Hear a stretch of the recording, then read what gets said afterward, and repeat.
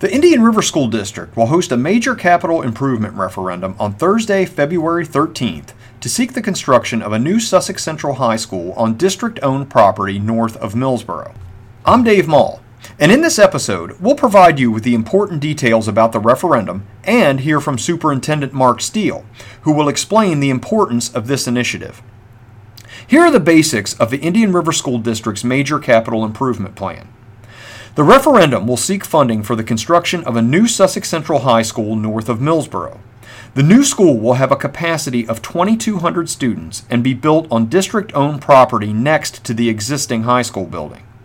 A successful referendum will provide funding for the district's 40% local share of the construction cost. The remaining 60% will be funded by the state of Delaware. Once the new high school is built, the district will undertake a series of additional projects that will not require referendum approval. First, the existing Sussex Central High School building will be converted into a middle school, with Millsboro Middle School relocating to that facility. The existing Millsboro Middle School building will then be converted into an additional elementary school. In addition, attendance areas in Georgetown, Millsboro, and Long Neck will be redrawn to alleviate overcrowding in the elementary and middle schools. This series of projects is expected to solve the district's overcrowding problems for years to come. But why are these projects needed? The answer is quite simple: enrollment growth. Since 2011, the district's total enrollment has grown by more than 2,000 students. This increase has put a severe strain on classroom space at several school buildings. More importantly, enrollment is projected to grow by an additional 2,000 students in the next 5 years. All of this has created an overcrowding problem that has reached a crisis stage. We'll let Superintendent Mark Steele tell you about that. Taking a look at our enrollment, and we have data going back to 2009 to compare and to take a look at our growth. And we've grown well over 2,000 students in about a 9-10 year period. And some of those years, that growth has been, particularly in the later years, has been more significant than it was in the earlier years. And what we're finding now, there are sections within our school district, particularly in the northern portion of our school district, where we have buildings that are severely over capacity. And when I say severely over capacity, around 110% or higher. And when you have that, you lose a lot of your flexibility for learning and having spaces for kids. You have safety issues, obvious safety issues and concerns that you have. You have overcrowded busing. And these all will produce small issues, such as increased discipline on buses and those sort of things. The biggest thing this year we would see, taking a look where we are now, as we've done some things in the past. We've had to actually go to a 3-tier bus system. And what we now have students starting extremely early, and we have some students getting out what I would consider late. And during the course of the day, we have a lot of students that their bus drive to and from school has increased significantly. And that's a major concern whenever you have it. And when you reach that stage without any flexibility, then I would consider that a crisis mode, that we need to do something to lessen the pressure on those areas and schools. Going out to 2025, we'll exceed 12,000 students. Now, let me say this. University of Delaware Unified Enrollment Study that was done years ago, which is used by all 19 school districts when we are preparing CNs, actually predicted the Indian River School District to reach 10,900 students in the 2025 school year.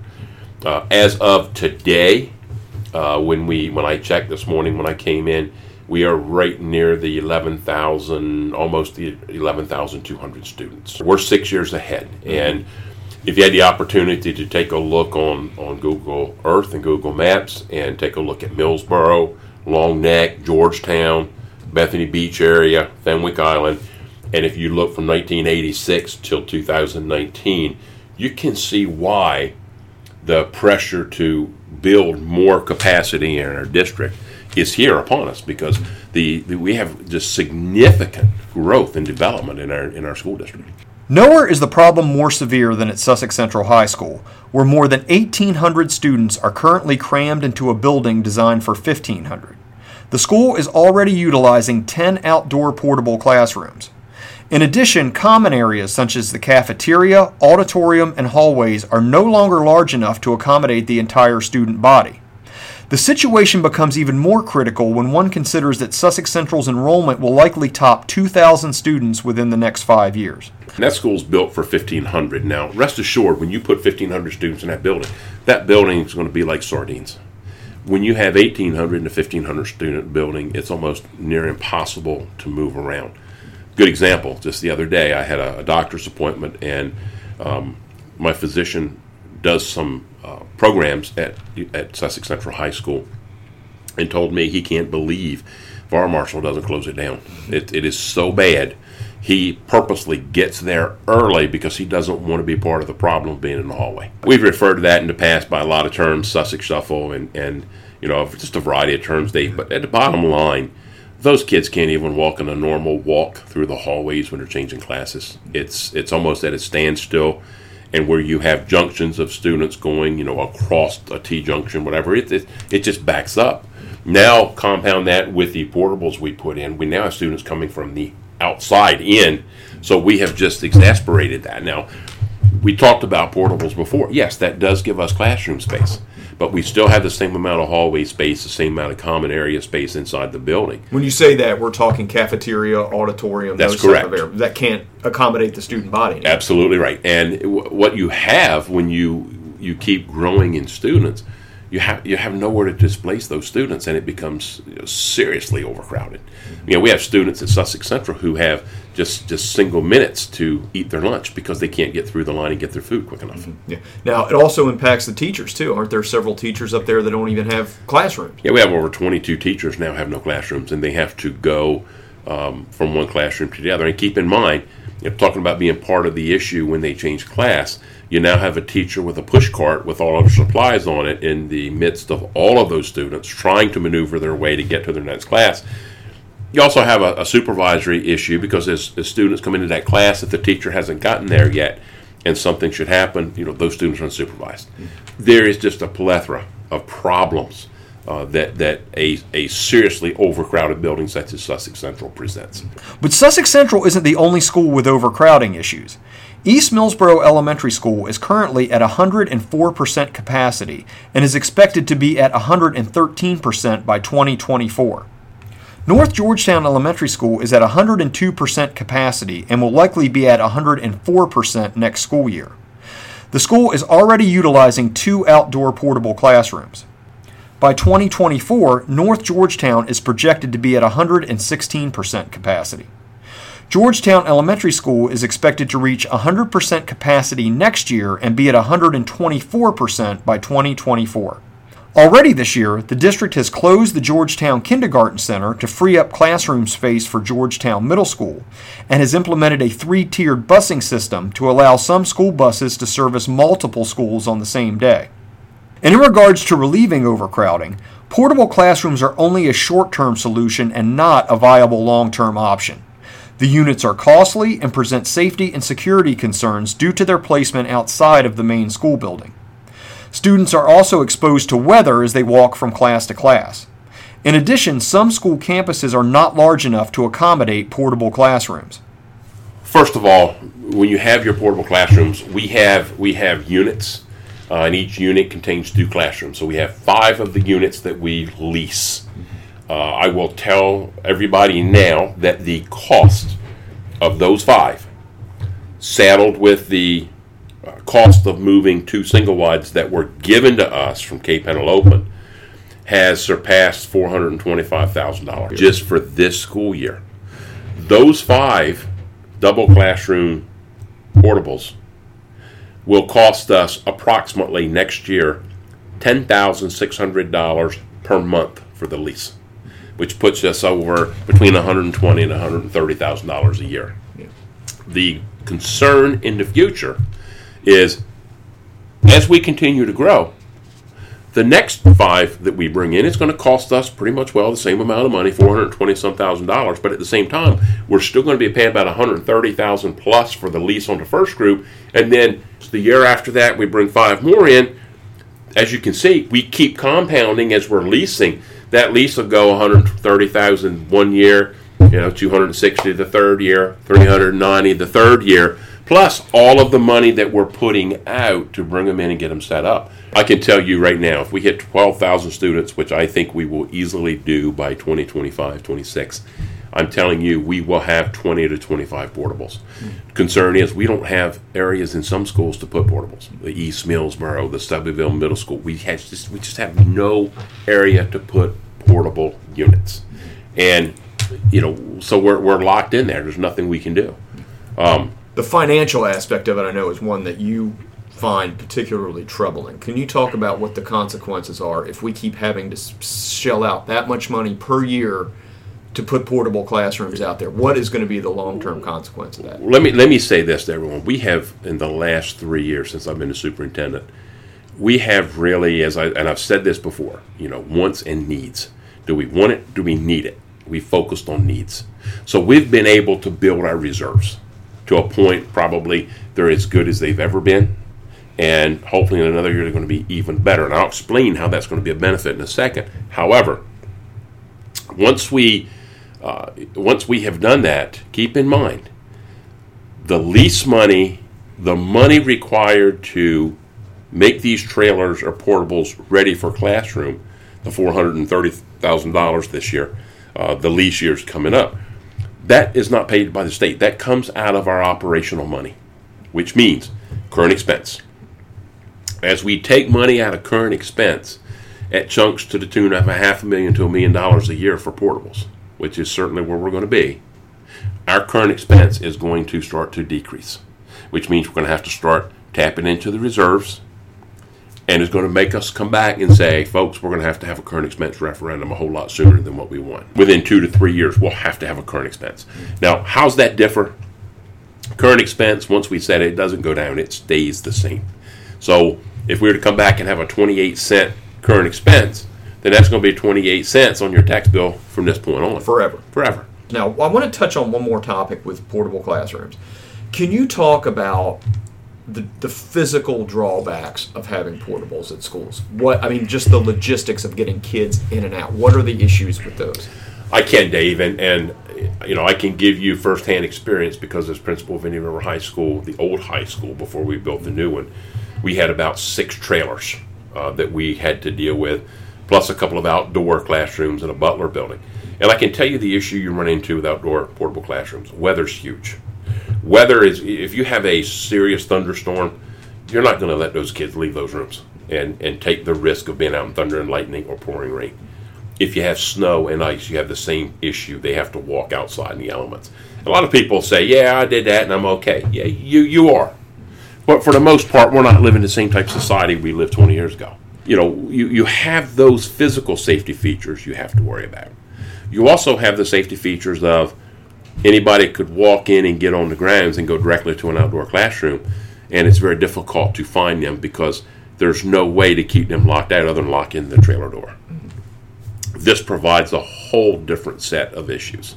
People could, realistically, people could open up on a trailer with a gun, for example, and that bullet's going to go right through that trailer. Whereas if you did that to a school, it's not going to penetrate. Yeah. And so just the location outside the main school building creates a problem, whereas you can't lock the doors as you could in a regular school building to keep people out. Those trailers are right out in the open at the back of the school or wherever they may be. And we've had to use safety money to actually put a fence at the Sussex Central site because we want to do everything we can to keep those students inside and safe, from the outside as much as possible. But we're limited on what we can do.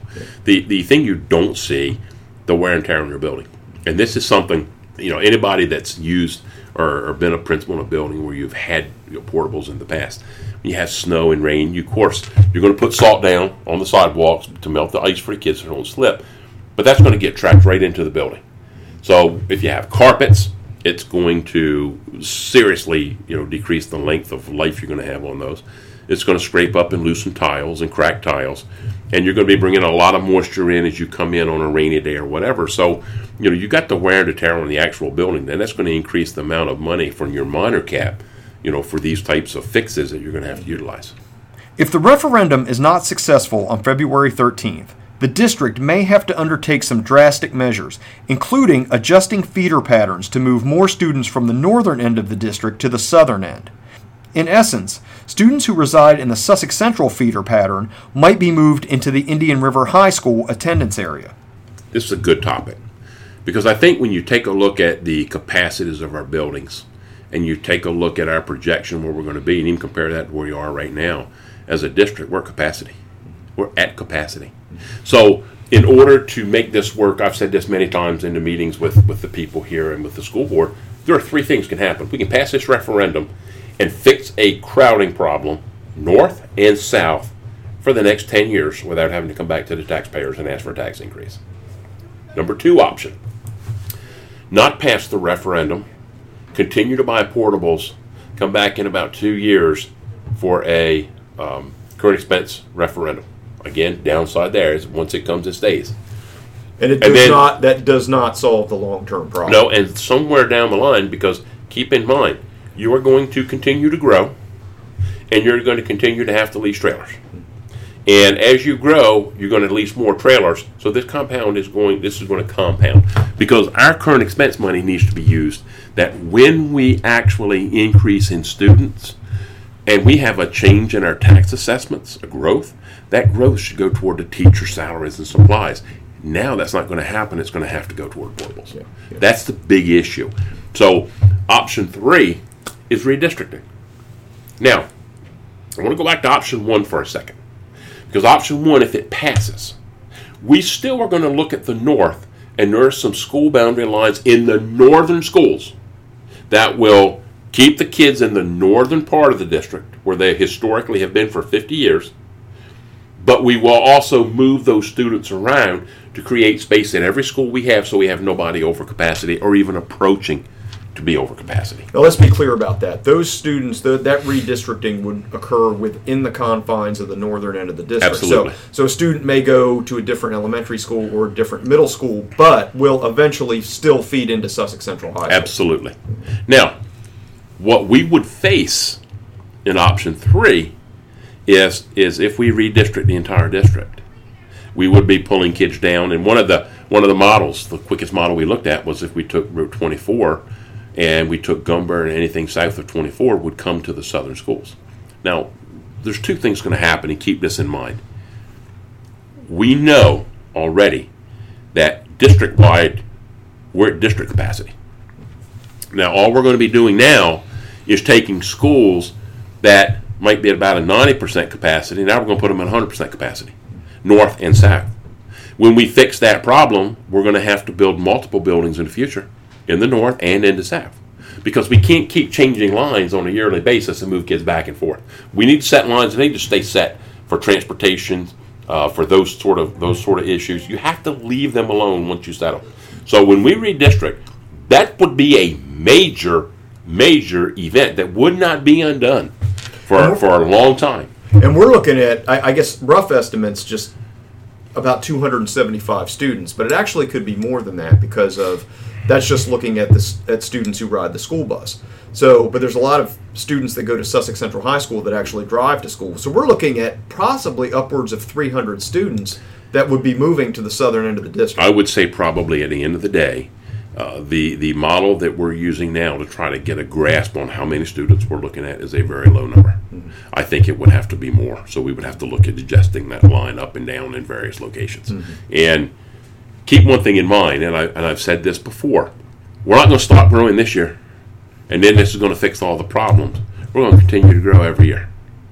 And that's the portion that's important when you look at the redistricting. We come up with a redistricting plan today that 2 years from now, that plan may not work. We may have to scrap it and redo it, because we may have multiple things. I can tell you on Route 24, there are 3 developments going up as I speak, probably about 600 plus homes. And if you look at just 10% of those kids, 10% of those homes bringing in 2 kids, you're looking at a significant increase in kids at that particular elementary. Mm-hmm. So those are the 3 options we have. And do I think redistricting as an entire district? No. The Indian River School District currently has almost 11,200 students. We don't have too many students. We really don't. We lack space for that many kids. But because of our geographic size, redistricting the entire district is not a wise idea. It's going to add to your transportation costs significantly. We already have an issue with transportation, one on finding drivers, two on finding people who want to stay as contractors because you can't find drivers. That's going to be a significant impact as well. So there's one viable option that could fix, and it is the cheapest of all three options at the end of the day, is to simply pass this referendum, because when we build the new Sussex Central High School and we move Millsboro Middle to the old school, we now have another empty building for an elementary that we need in the north. So we create our own space, and we do it in a way that's smart. And this is the best avenue we can go. And this is where the construction of a new Sussex Central High School impacts the entire district and not just the northern end. Well, we know where the north is. I mean, we've talked about this for the last 2 years. People understand that we have a crowding issue. But the question would be in the south, how does it impact? And it's going to be significant. Significant. Let me explain. As we go through and we add portables, okay? If we add portables, all of the money that's going to be taken out of our general fund, operating expenses, to do those, is going to come back to the south as well as the north. You're going to see a slash in school budgets. You'll see a slash in teaching staff. You'll see increased class sizes. That's what you're going to see. That's not going to affect just the north. That's also going to affect the south, because that money is per student. And if there are more students in the north, that money would go there. The problem is in the south, since we're still taking out of our general operating funds, all those areas are going to be areas that we will have to make significant cuts. Could be programs. I can tell you an unseen side effect of doing this. You take Indian River High School, which is right now about 945 kids. That is I would say on the upper two, on the threshold of being a northern or southern division school. And if anybody, or there are any athletes in the community, know, when you go to a northern school, you'll be playing against schools of 2,000 kids, 2,200 kids. And just to be clear, if Indian River, based on enrollment, were forced to go into the Northern Division, they will become a Division I school. Yes. As far as the state of Delaware. That's correct. We would have a Division I school, and it would move to the Division I, which now our athletes on the southern end of the district would have to compete against schools that are almost twice their size. On a regular basis, Dave. Not just once or twice during the course of a season, but they would be forced to play all the Division I schools in the conference, and they would also have to pick up Division I schools, because most Division II schools do not like to play Division I schools for point values. Yeah. So if there's a redistricting, so to speak, and we have to move kids from the north to the south, Indian River is going to, their enrollment is going to go up. True. And I will say this, the enrollment in every school in the south is going to increase. And that's what I want to touch on, because if we're forced to move students to the southern end, the schools in the southern end are quickly going to start reaching their capacity. True. And we would also have to consider redistricting. And I can tell you now, and this is something in the last few days we have looked at, and we thought maybe not, but now it looks like we would, because the obvious place to bring students, if they're coming from Gumboro and the Millsboro area, would be JMC and Philip Shaw. We have room right now at Philip Shaw. We could absorb some of those students. JMC is not. So when we bring students to JMC, we're going to have to filter some of those kids off. LB is one of our highest capacity elementary schools. So when we take a look at all that, we're eventually going to have to change the southern lines to equalize those numbers out, because the only way the redistricting is going to work, if we redistrict the north, is, and to bring them into the south, is we're trying to get everything on an even keel up north. We got to do the same thing in the south. So you're not going to just redistrict the north, you're going to redistrict the south as well. And that's going to cause serious issues for parents who have built homes for kids to go to certain schools. And that's just a significant impact. But again, and I've said this, and I hope that people will listen to what I'm saying, there are three options on the table. There are no other options we can find that's feasible. You know, trying to find a big building somewhere to run a school the size we need for 2,000, there isn't one.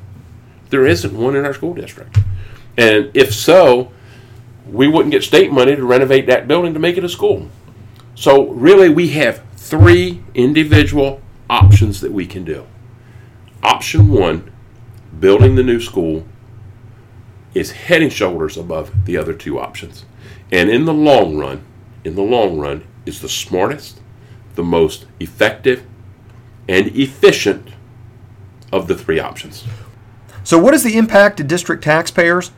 The maximum property tax increase needed to fund the district's share of the Sussex Central construction is 28 cents per $100 of assessed value. However, depending upon market factors such as the interest rate on bonds, the increase could be as low as 22 cents. This equates to a maximum property tax increase of between $49 and $63 phased in over a 3-year period. The increase would not reach its maximum until fiscal year 2023. In the case that we now have, the Sussex Central High School, the new Sussex Central High School is about 28 cents. And taking a look at the structures and the tables, depending on what the bond rate is, which could go anywhere from a max of 5% to about last year was 2.88, you're going to fall somewhere between $47, $48 a year and maybe up to $63 for the average homeowner. If most of our homeowners have mortgages and you pay your property taxes on a monthly scale, that's going to turn out to be, for example, on the 5%, approximately 70 cents the first year. You would see your monthly bill go up, about $2.28 the second year, and about $2.50 the third year. But in year number 4, before we even complete the building, because we have bonds retiring, you're going to see a decrease. Mm-hmm. And you're going to start to gradually see that decreasing 68 cents, 78 cents per month on the following years. In fact, when you take a look at a 2.88% bond rate, which we kind of feel, since the economy is so good, that's approximately where we think this bond rate would be. Within 10 years, your tax bill would only be $10 higher than what it is now for the average homeowner. Yeah. And, it's plausible to do it this way because when you do the mortgage or you do the major capital, it eventually goes away. Whereas what you were saying earlier, a current expense tax increase stays forever. True. That does not ever phase out. Whereas a major cap, which is what we're seeking in this referendum, your taxes will go up to pay for the building, and then it'll go down. It's exactly like a mortgage. As you pay your mortgage at home, more and more of your payment goes toward principal as you move down the years. In our case, it's quicker because we have the tax base that we have enables us to pay that off much quicker. Mark Steele explains why there has never been a better time for residents to support this measure. From this point this year on through 2025, we have 7 bonds that are going to come to mature and going to be closing. What would normally be a 20-year payoff, we will be able to pay this off in almost 10 years, or at least get your tax bill down to where it is today in terms of your major capital. And it is by far the best thing to do. And under the proposal that's out there right now, the average taxpayer in the district would see their tax rates go up for about 3 years. 3 years only. And then starting year 4, it'll start to go down again. Significantly, Dave. You look at the dollar value, you may increase $60, $62, $63. If you're an average homeowner of a $22,761 assessed value. And folks, that is not your market value. If you're plugging in a triple-digit number, then you are too high. You need to look at your tax bill. You need to look for your assessed amount. When you take a look at what that's going to increase, and keeping in mind, as I said before, I like to break it over 12 months because most people have a mortgage. Not all, but most do. Then you're looking at a $5 monthly increase on that mortgage. When you hit year 3, again, about 70 cents the first year, $2.18 the second year, and another $2 the third year. In year 4, it starts dropping. And you look at the total dollar amount for those that don't have a mortgage, you're going to start dropping $7, $8 a month in year 4. 4 through 10, you're going to be dropping significantly. Before the school was even completed. It's almost unheard of, Dave, to build a building and to actually see your taxes for a major cap decrease before the building's even finished. Mm-hmm. The referendum may also amount to a last chance scenario under the state of Delaware's approval process for capital improvement projects. We had 2 failed referendums last year, and the board decided it's in such a critical need. They just feel that we have to move forward. And I agree. We have to move forward and try to do it now. Now, we had the CN that we turned in was not fully approved. Our initial CN was for new high school, additions at Selbyville, additions at Indian River. The rate of student increase at Selbyville and Indian River is not what it is in the north. So the state, who has limited amount of funds, looking at the other school districts, I think this year there were 11 school districts that turned in CNs. There were 2 school districts that were awarded CNs for new buildings, Appoquinimink and Indian River. Indian River was awarded a new high school, a new Sussex Central. But the other projects were not approved. That's correct. My comrade up at Appoquinimink, Matt Burrows, I talked with him. You know, they had asked for a significant amount of money, and they got about a third of what they asked for. So both districts did not get what they fully needed, and one of the reasons is it's not just the fact that Indian River is the only district growing, the whole state's growing. And because the whole state's growing, there are needs in other districts. So I have been told, you know, by the Department of Education, that if we can't get this referendum through, it's going to be a couple years before they would even consider us again.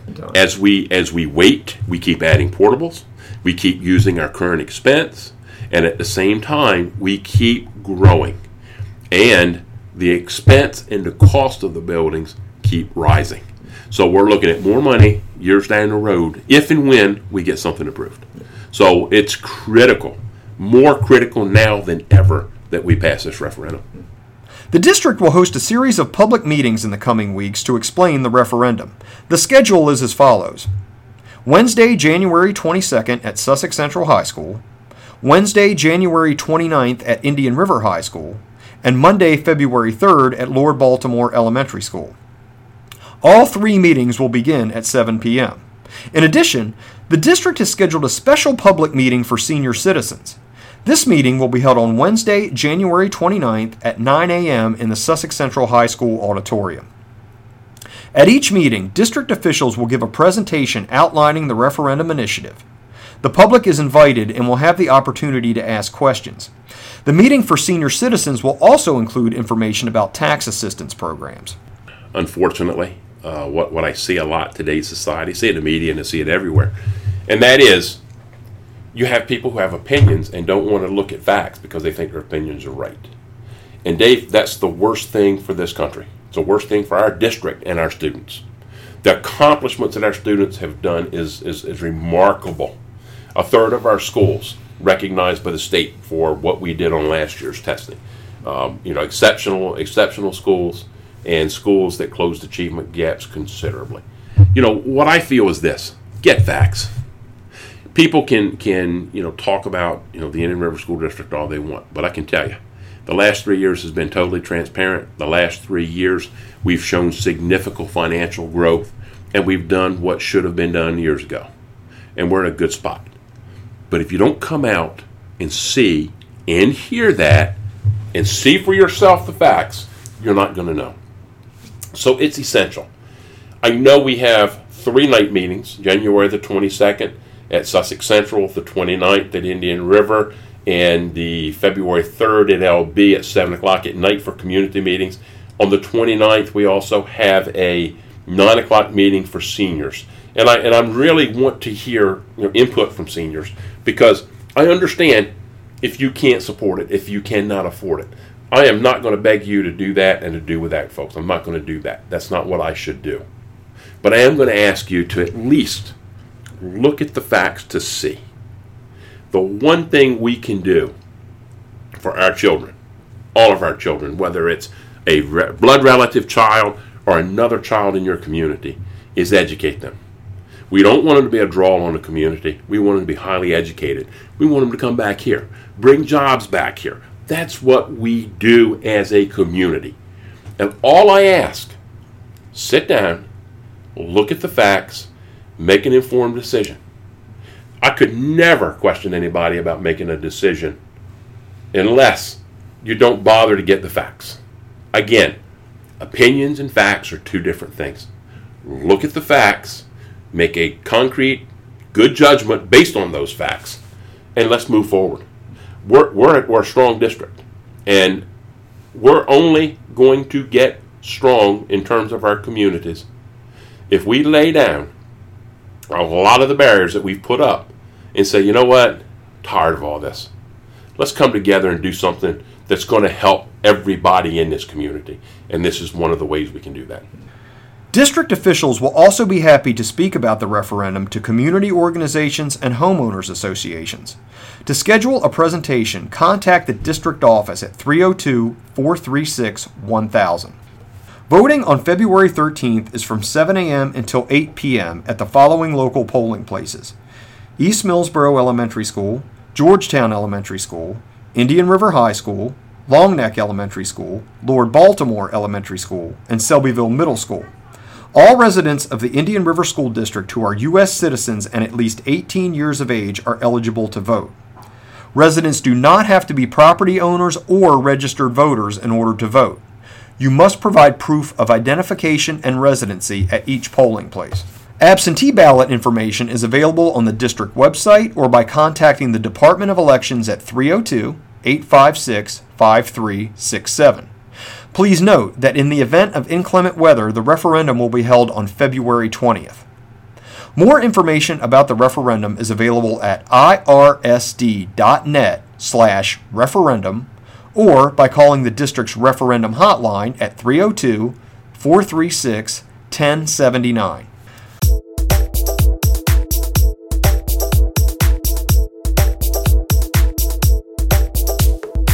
IRSD Spotlight is produced by the Indian River School District. Episodes can be accessed through iTunes or by visiting irsd.net and going to the podcast link under the Discover IRSD tab. It is also available through several mobile podcast apps by searching IRSD. Thank you for listening, and we'll be back soon with more great news and information from the Indian River School District. Until then, remember that Indian River truly is a model of excellence.